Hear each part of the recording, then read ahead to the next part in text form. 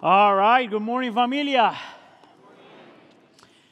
Man, I'm impressed that you guys made it to church. I thought that we were going to have more room for social distance, but I guess I was wrong. So thanks for coming. We're so grateful that you are here. For those of you who don't know me, my name is Hannibal Rodriguez, one of the pastors here at church, and I want to welcome you all again, whether you are in person worshiping with us online, or if you're visiting for the first time. As always, I want to remind the church that we are here to love you, serve you in any way we can. And I think that this is a great season for the church, not only because of what the Lord is clearly doing in our midst and how the Lord continues to move, but I think that this is a great season for the church because we're going through this series that we have called Gospel Culture, in which we are looking into 12 different biblical traits or 12 different beliefs and practices that will help us explain and define who we are as a church and who we want to be as a church. So there are three main reasons why I think that this series is important. Number one, it actually is going to show us what a church ought to be. So these 12 biblical traits explain what the church ought to be. It defines what the church ought to be. And it tells you that the church is much more than a gathering of people that have fun together and sing together and whatever it is, that the church has these 12 different traits, biblical traits that explain why is it that we exist. Number two, this series is important because it gives us a blueprint of how we can experience a spiritual renewal or continue to experience spiritual renewal. And number three, this series is important because it gives you the tools necessary for you to remain faithful and fruitful in the midst of an increasing secular society. It gives us a definition of what the church ought to be. It gives us a blueprint of how we experience a spiritual renewal. And number three, it gives you the tools necessary to remain faithful and fruitful in the midst of this crazy changing world. So I need you to do me a favor. I need you to look at the person next to you and say, are you ready for the second trait? Go ahead. Okay, and you could say, answer however you want to answer. You don't even know what to say. That's weird, right? That's okay. Last week, we started talking about the first trait, and we say, for me, is the most foundational of all, which is the supremacy of the Scripture. And one of the things, to make the argument super quick, why I make that the trait number one is because any church that doesn't have the Bible as the center of everything is not a church. It might be a club. It might be a nice gathering. It might be a group of people that look good and smell good. But that's not a church. A church has the Scripture at the center of everything. That's what we preach. That's what we teach. We let the Bible inform and guide everything we do as a church. So I hope that's clear. If you didn't listen to that sermon, you could go ahead and watch it online. I think that it was okay, right? Now, as I think of that, though, the more I realize, and this is kind of my own personal journey with the Lord, is that the more I make the Bible the center of my life, and the more the church makes the Bible the center of its life, it's just a matter of time in which something else is also the center of everything, and is the gospel. That when we make the Bible the supremacy in the church, it's just a matter of time in which you get to see in the Bible that the gospel is also at the center of everything because it is also at the center of Scripture. So what I'm going to try to do today with the time I have is to answer three questions. We're going to try to answer why is it that the gospel is central, why do we need it, and how do we make it personal? Why is the gospel central? Why do we need it? And how do we make it personal? Now, I have a ton of information today, so I'm going to try to honor my time. But it's a lot, so I need you to get ready. Is that okay? Now, do not disconnect, because I will raise my voice to get your attention. I'm going to raise it regardless, but just a warning, okay? Point number one, why is the gospel central? Now, if you have been part of the church for a while, you know that this is one of our values. This is something that we have believed and preached, talked about for at least the last, 10, 12 years. This is one of the reasons why a few years ago, we wrote this as one of our values. We said that the gospel isn't just the starting line, it is the whole race. You heard this many times before. The gospel changes everything. Our heart motivations, relationships, work, the fruit of our service in the world. The gospel is the good news that God is making everything wrong in us and in the world right through the life, death, and resurrection of Jesus Christ. Now, my intention today is to convince you, as much as I can by the power of the Spirit, hopefully, that that is true. That that's not just something that we say, but that's something that we truly believe, and I want to invite you to believe it just as much. So if you are part of the church and you already heard this, I want to invite you to not assume that you already got this, because that's how you make mistakes. I want you to have an open mind as much as pretend like if you never heard this, because that will be the only way the gospel affects you again. Don't check out. Number 2, if you are joining our church, at least in the last few months, I want to invite you to see why is it that as a church we called ourselves a gospel-centered church. And if you are exploring Christianity, number 3, I want to explain to you why is it that for Christians, the gospel is not an option, and why we talk so much about this. And this is the reason why we read 1 Corinthians chapter 15, verses 1 through 11. So the question is this: why is the gospel central? All right, I have to give you a little bit of context here. So if you're not familiar with 1st and 2nd Corinthians, this book, these 2 letters were written by Paul, one of the apostles. And it's interesting, what is interesting about this church, though, is that it's an amazing church. It's a church that has all kinds of beautiful and amazing things. It's a church that is full of super talented people, gifted people, influential people, a ton of professionals, all kinds of social classes. A very, very impressive church. But at the same time, it's a church that is super complicated. It's a church that has all kinds of issues. These people argue about everything. There's divisions in the church. There's issues about leadership. There's sexual immorality going on in the church. They're suing one another. They have problems with idolatry. They have issues with marriage. They struggle and fight about communion, for goodness sake. They struggle with spiritual gifts, and they have a hard time loving one another. Everything that I just mentioned about that church shows up only in the first letter, in the first 14 chapters. Now, if you have complaints about this church, if you struggle with our church, my recommendation is super simple. Read 1 Corinthians, 2 Corinthians, and I guarantee you that by the time you finish reading those 2 letters, you will feel so good about this church.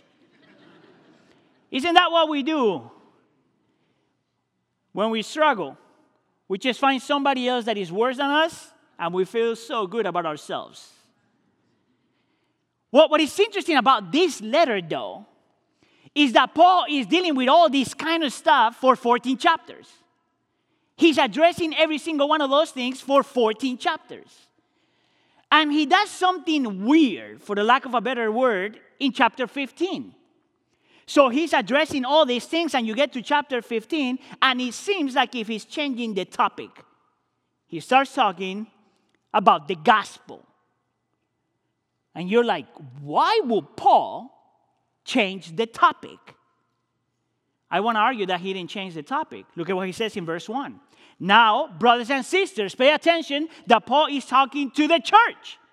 He's not talking to unconverted people. He's not talking to unbelievers. He's not talking to people of different religions. He's talking to Christians. Now, brothers and sisters, I want to remind you of the gospel I preached to you, which you received and which you have taken your stand. And that's an interesting comment, because he's reminding Christians of what they already heard, received, and stand on. He's telling Christians to re-believe what they already believe. And you're like, what? Why would Paul do this? And this is the argument. Paul is about to convince them that the reason why they have been struggling with all those other things is because they left the gospel behind. The reason why there's division, the reason why there's problems with leadership, the reason why they have problems in marriage, the reason why there's division with communion, the reason why they're not using their spiritual gifts well, the reason why they're struggling with everything in life is because they have left the gospel behind. They stopped having the gospel as the center of their lives. I actually think that that's the struggle with Christians today, you know. Actually, I want to invite you to see that whenever you struggle, it's because you did the same thing. Whenever I struggle, it's because I've done the same thing. See, for many of us, the gospel is this thing that you receive at the beginning. You heard and you believe. You heard, you believe, and you repent. And everyone at the beginning, when you hear this for the first time and the Spirit is doing His work in our hearts, everyone is full of joy and passion and all these things. And we want to share it with everybody like every time we find something beautiful. But as time goes by and you start to hear other voices, you walk from truly believing the gospel to assuming the gospel, knowing, thinking, that you already have enough information, that you know that what Jesus already did for you was enough. All these things, and then you start to look for something, or for some things that are, quote-unquote, more important. Now I need to read the Bible more. Nothing wrong with that. We just preached about that. Now I need to die to my sin more. Nothing wrong with any of that. Now I need to memorize the Bible. Now I need to give and serve and all these things, and please do all of that. But none of those things can ever replace the gospel. Those things are not the gospel. So you start from believing, and you move into assuming, and eventually you forget it. And Christianity is about everything except the gospel. That's what Paul is arguing here. And that's why in verse 2 he says, by this gospel you are saved. Notice that he doesn't say you were saved. By the gospel today you are saved. And he's talking to Christians.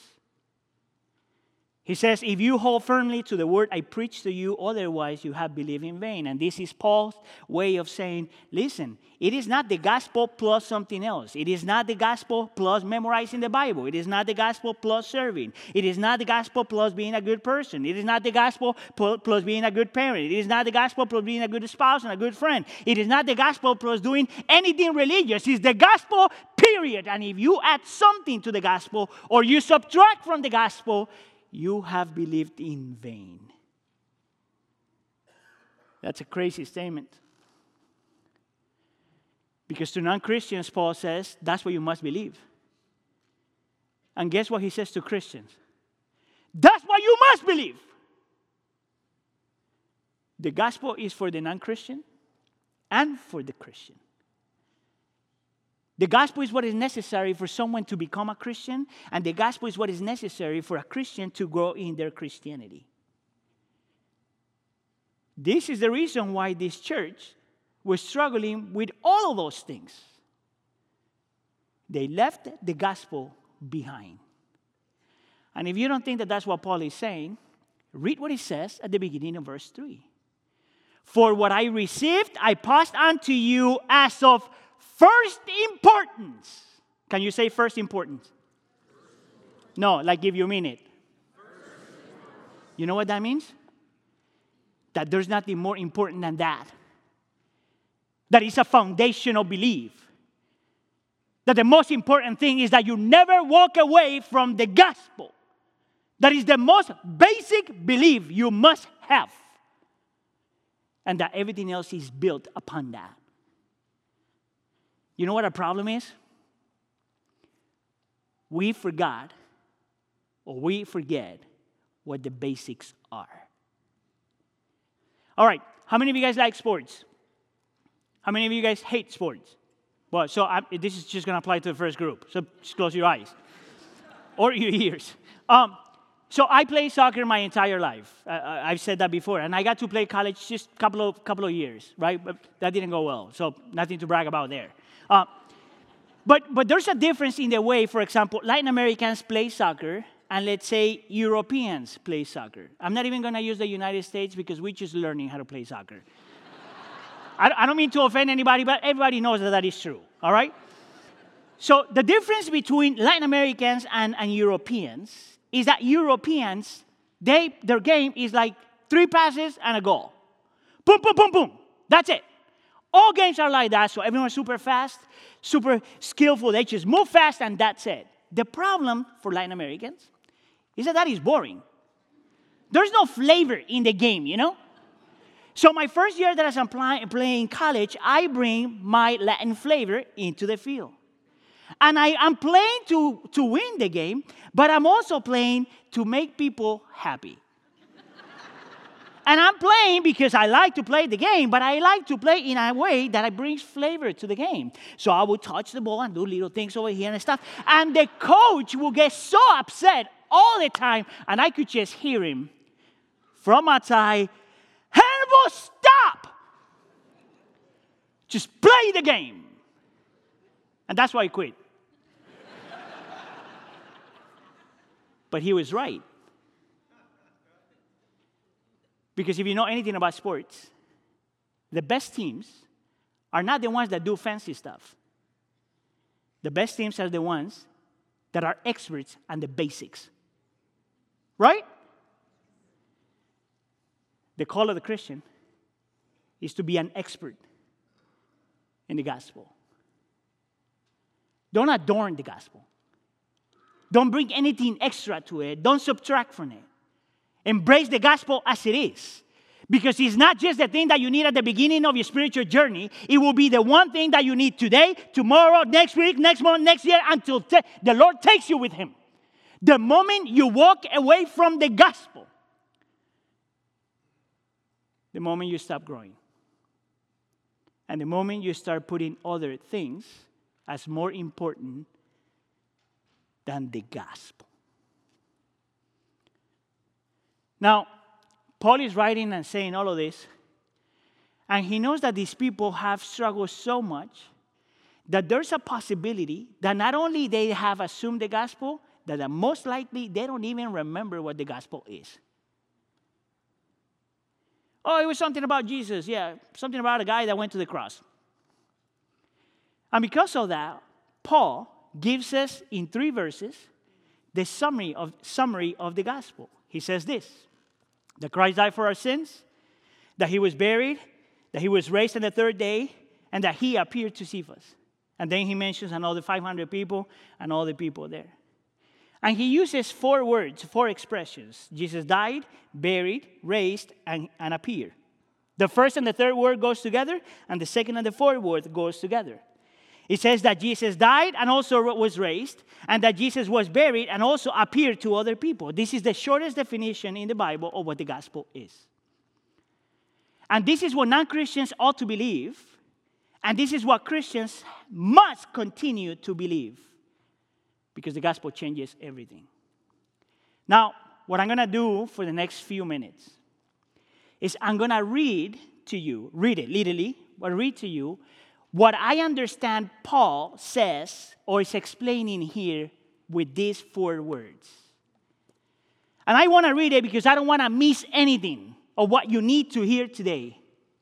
This is what Paul says. I'm expanding it in 4 words. Listen up, church. What Paul is saying with these 4 words is that we were so sinful, so broken, so needy that Jesus had to die for us. Jesus had to die in our place because there was a need of a substitution.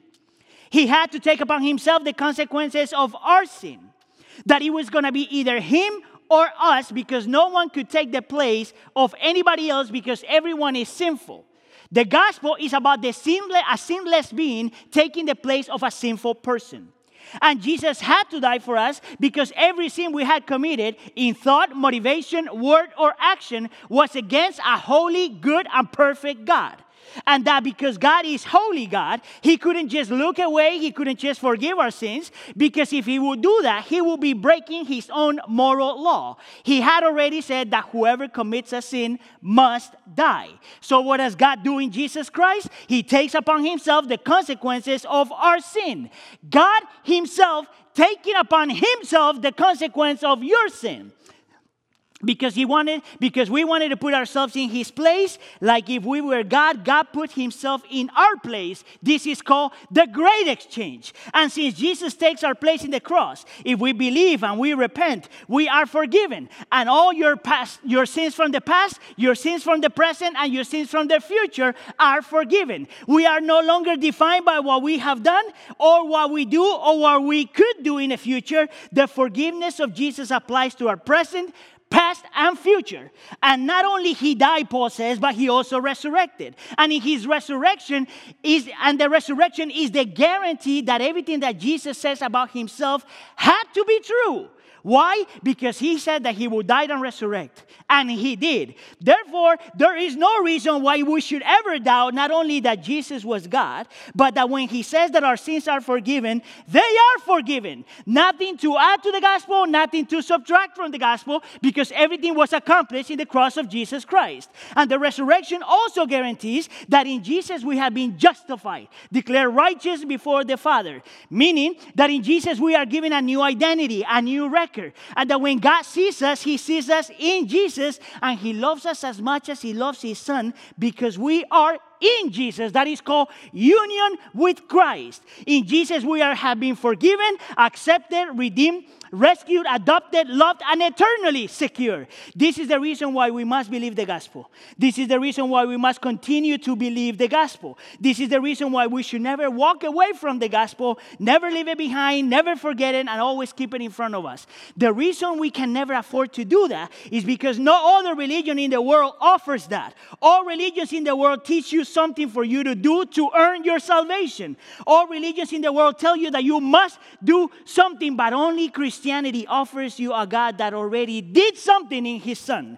Christianity is the only system of beliefs in which our God not only desires salvation for his people, but accomplishes salvation for his people. This is why the gospel is not good advice. This is why the gospel is good news. It is a declaration of victory.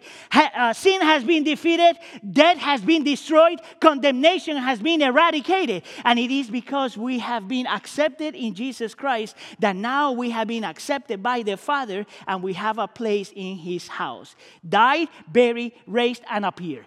That's why you need the gospel.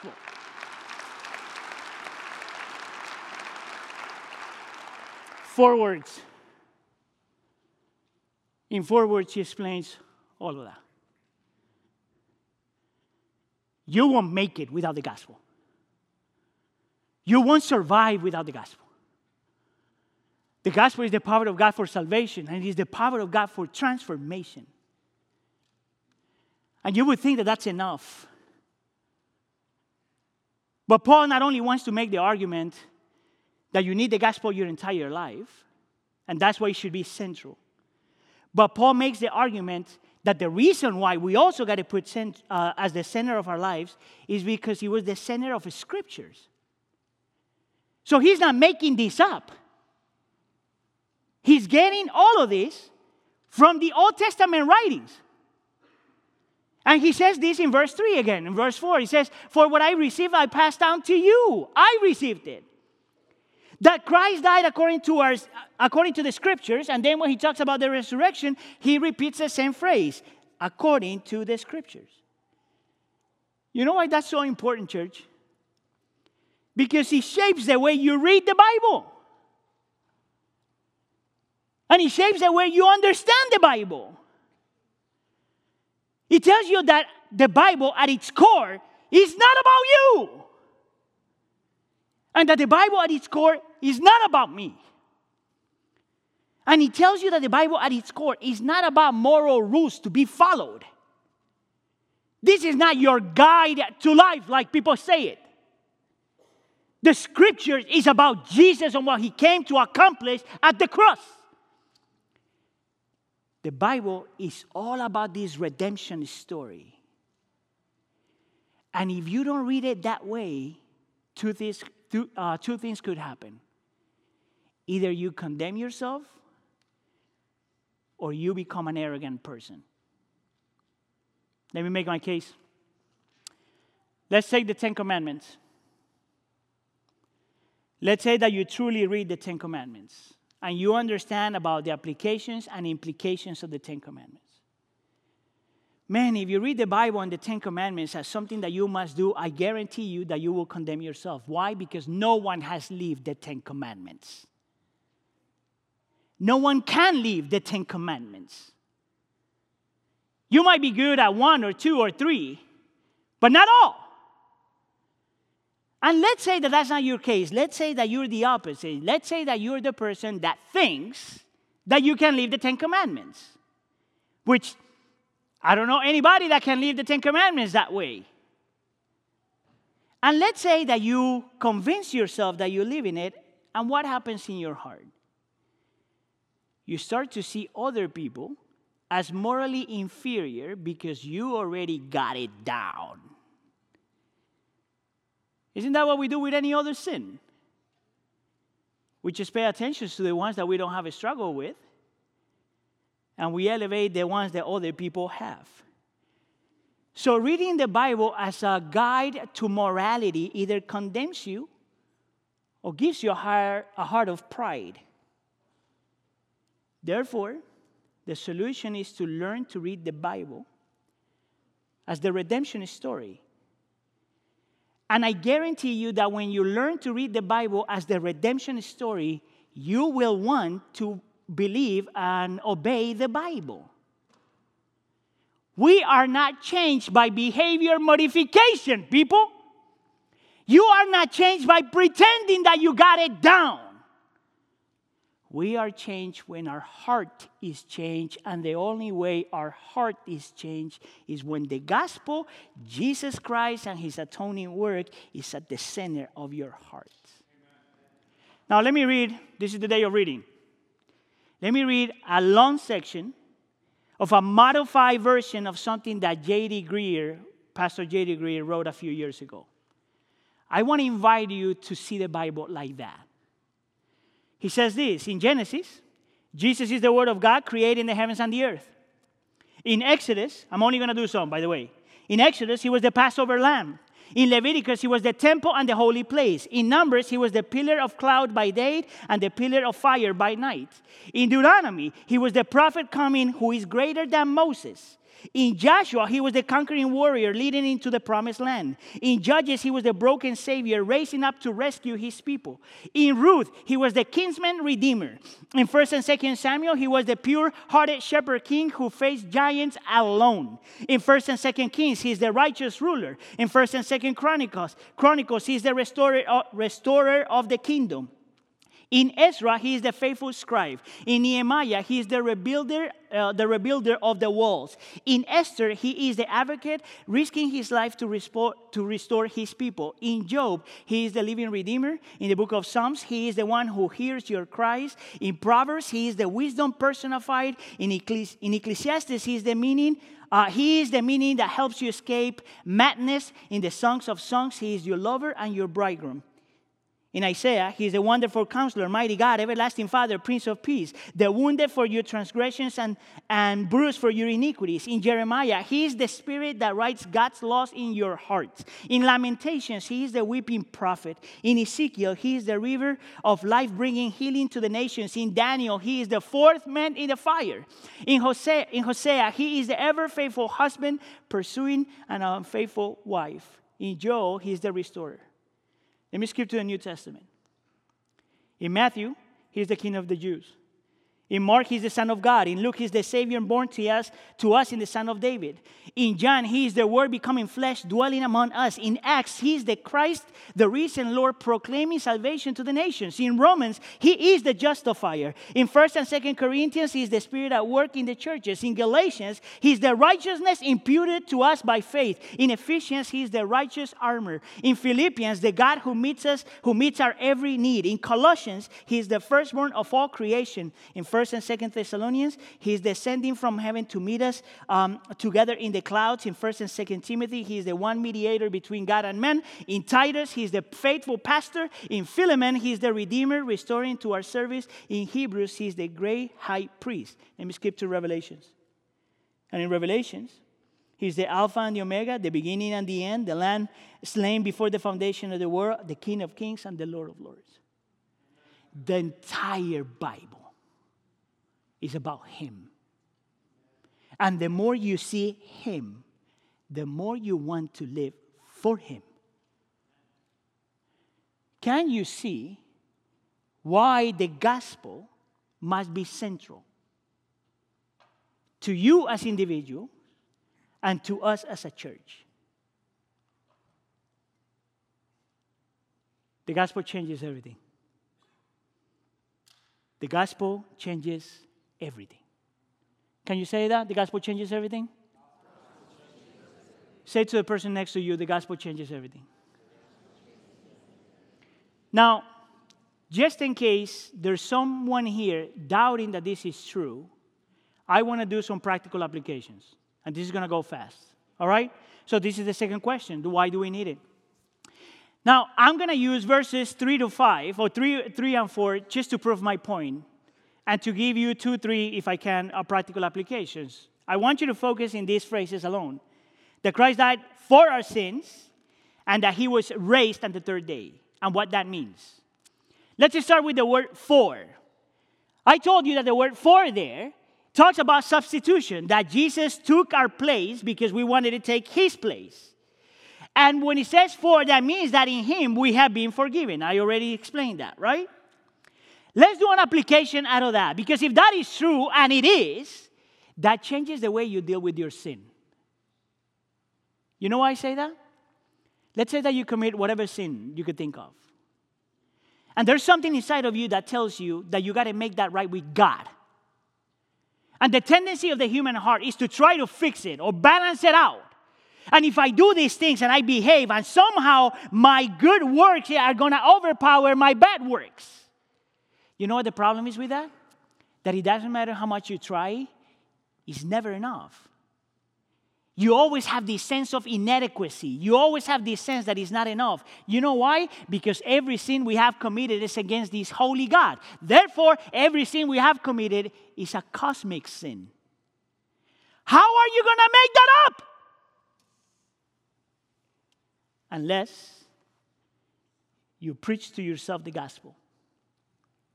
And you remember that what Jesus already did is like a receipt that says paid in full. And I guarantee you that you will be quicker to repent. You know why? Because you're not trying to earn something from God. You're doing it because you already have God. Let me do another application. Think about the second phrase right there, our sins. Did you notice that Paul didn't say that Jesus died for your sins? He said, our sins. You know why that's so important? Because we are all in the same boat. We are all struggling people. No one here was forgiven because of what we did. There's no one in Christianity that should feel that my sins are less than your sins. You know what happens when you start feeling that you're superior to somebody? You preach the gospel to yourself and you remember that Jesus died for our sins. Pay attention to the word raised. I already explained that when Jesus resurrected means that Jesus justified us, that he declared us righteous before the Father, that he gave us a new identity and a new record. That's what it means to be imputed righteousness in theology. Now, if that is true, and it is because of the gospel, that changes the way you deal with your sin. Why? Listen up. When I struggle, I try to do things that will help me. But the thing that is going to change my heart more than anything is what Augustine used to say when he was tempted to sin. That's not me anymore. You know that story? Augustine was a man that struggled with sexual immorality. He was sleeping around with girls all the time. And the gospel comes to him, and one day, one of the ladies that he was fooling around with says, "Hey, Augustine, it is I." And Augustine looks at her from the distance and says, "Yeah, but that's not me anymore." Boom, walked away. That's exactly how we deal with our sin. This is not me anymore. I have a new identity in Jesus Christ. And not only He helps me how I deal with my sin, but He helps me with this unceasing, tiring, exhausting desire I always have inside to try to justify myself. That's what we all try to do, to prove something to anybody. And when I struggle with that, I have to preach the gospel to myself again and says, I have nothing to prove. I have nothing to earn. I have nothing to lose because I'm already accepted in Jesus Christ. You know what happens when you forget that? The fear of men controls you. And number 3 for that one is that it gives me freedom. Listen, I get to be who I am because my worth and value is not based on what you think of me, but what God thinks of me in Jesus. Amen. You know why that's so important? Because I get to be 100% me. All my Latinness come in. My accent comes in. My temperament comes in. Everything that I am. And I got the freedom to do what I do with the reality that I have been already approved. You like it or not, that's your problem. I get to be me. You get to be you. You know, when we talk about this racial stuff, I really believe that the solution for racism is the gospel.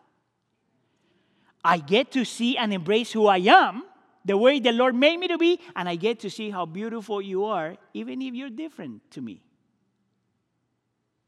The gospel changes everything.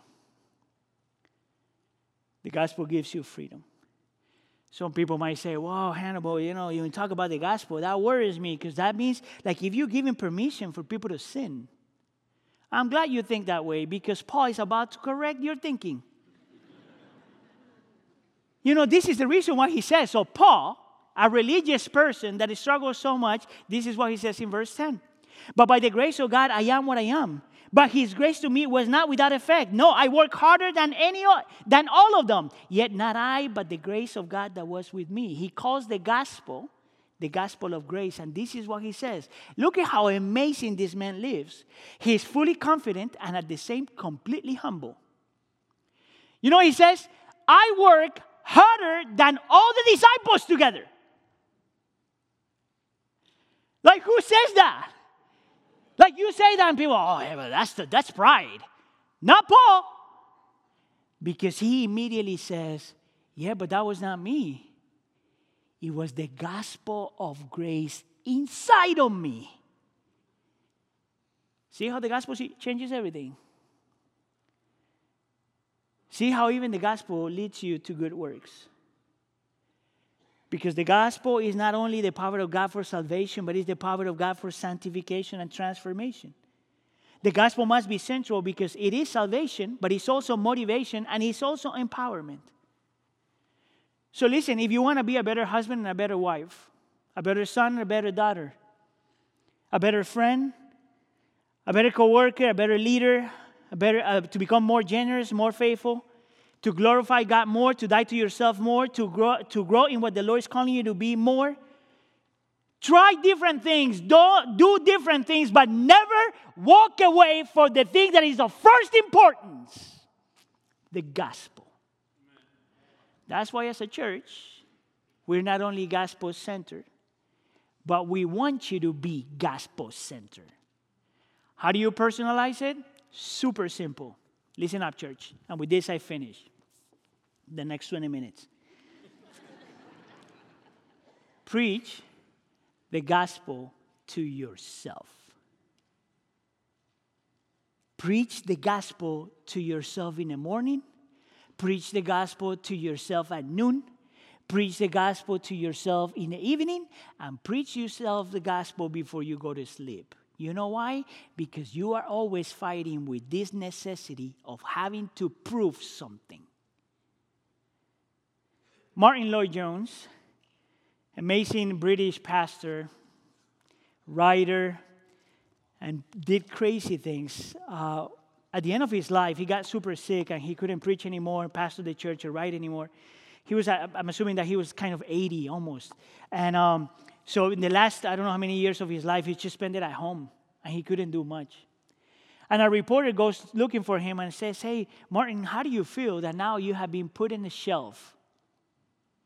And he said, "What do you mean how I feel? I'm perfectly fine. My name is written in heaven." That should be enough. Amen? Let's pray. Lord, we are grateful, as always, because the gospel is not just good advice, but it's good news. It's the declaration of victory of something that you have already done. I pray, Lord, in the name of Jesus, that you allow us and help us believe that more. That we allow the Spirit to glorify Jesus in our minds and hearts. I pray, Lord, that by the power of the Spirit, not only He helps us see the gospel and Jesus Christ in every page of the Scripture, but He helps us believe it. That we may repeat it, rehearse it, and remember it until we believe it with all of our hearts. Lord, I know that this is going to be a long journey for us. I know that it's much easier to say that we have to believe the gospel than to believe it. Therefore, Lord, we pray for your assistance.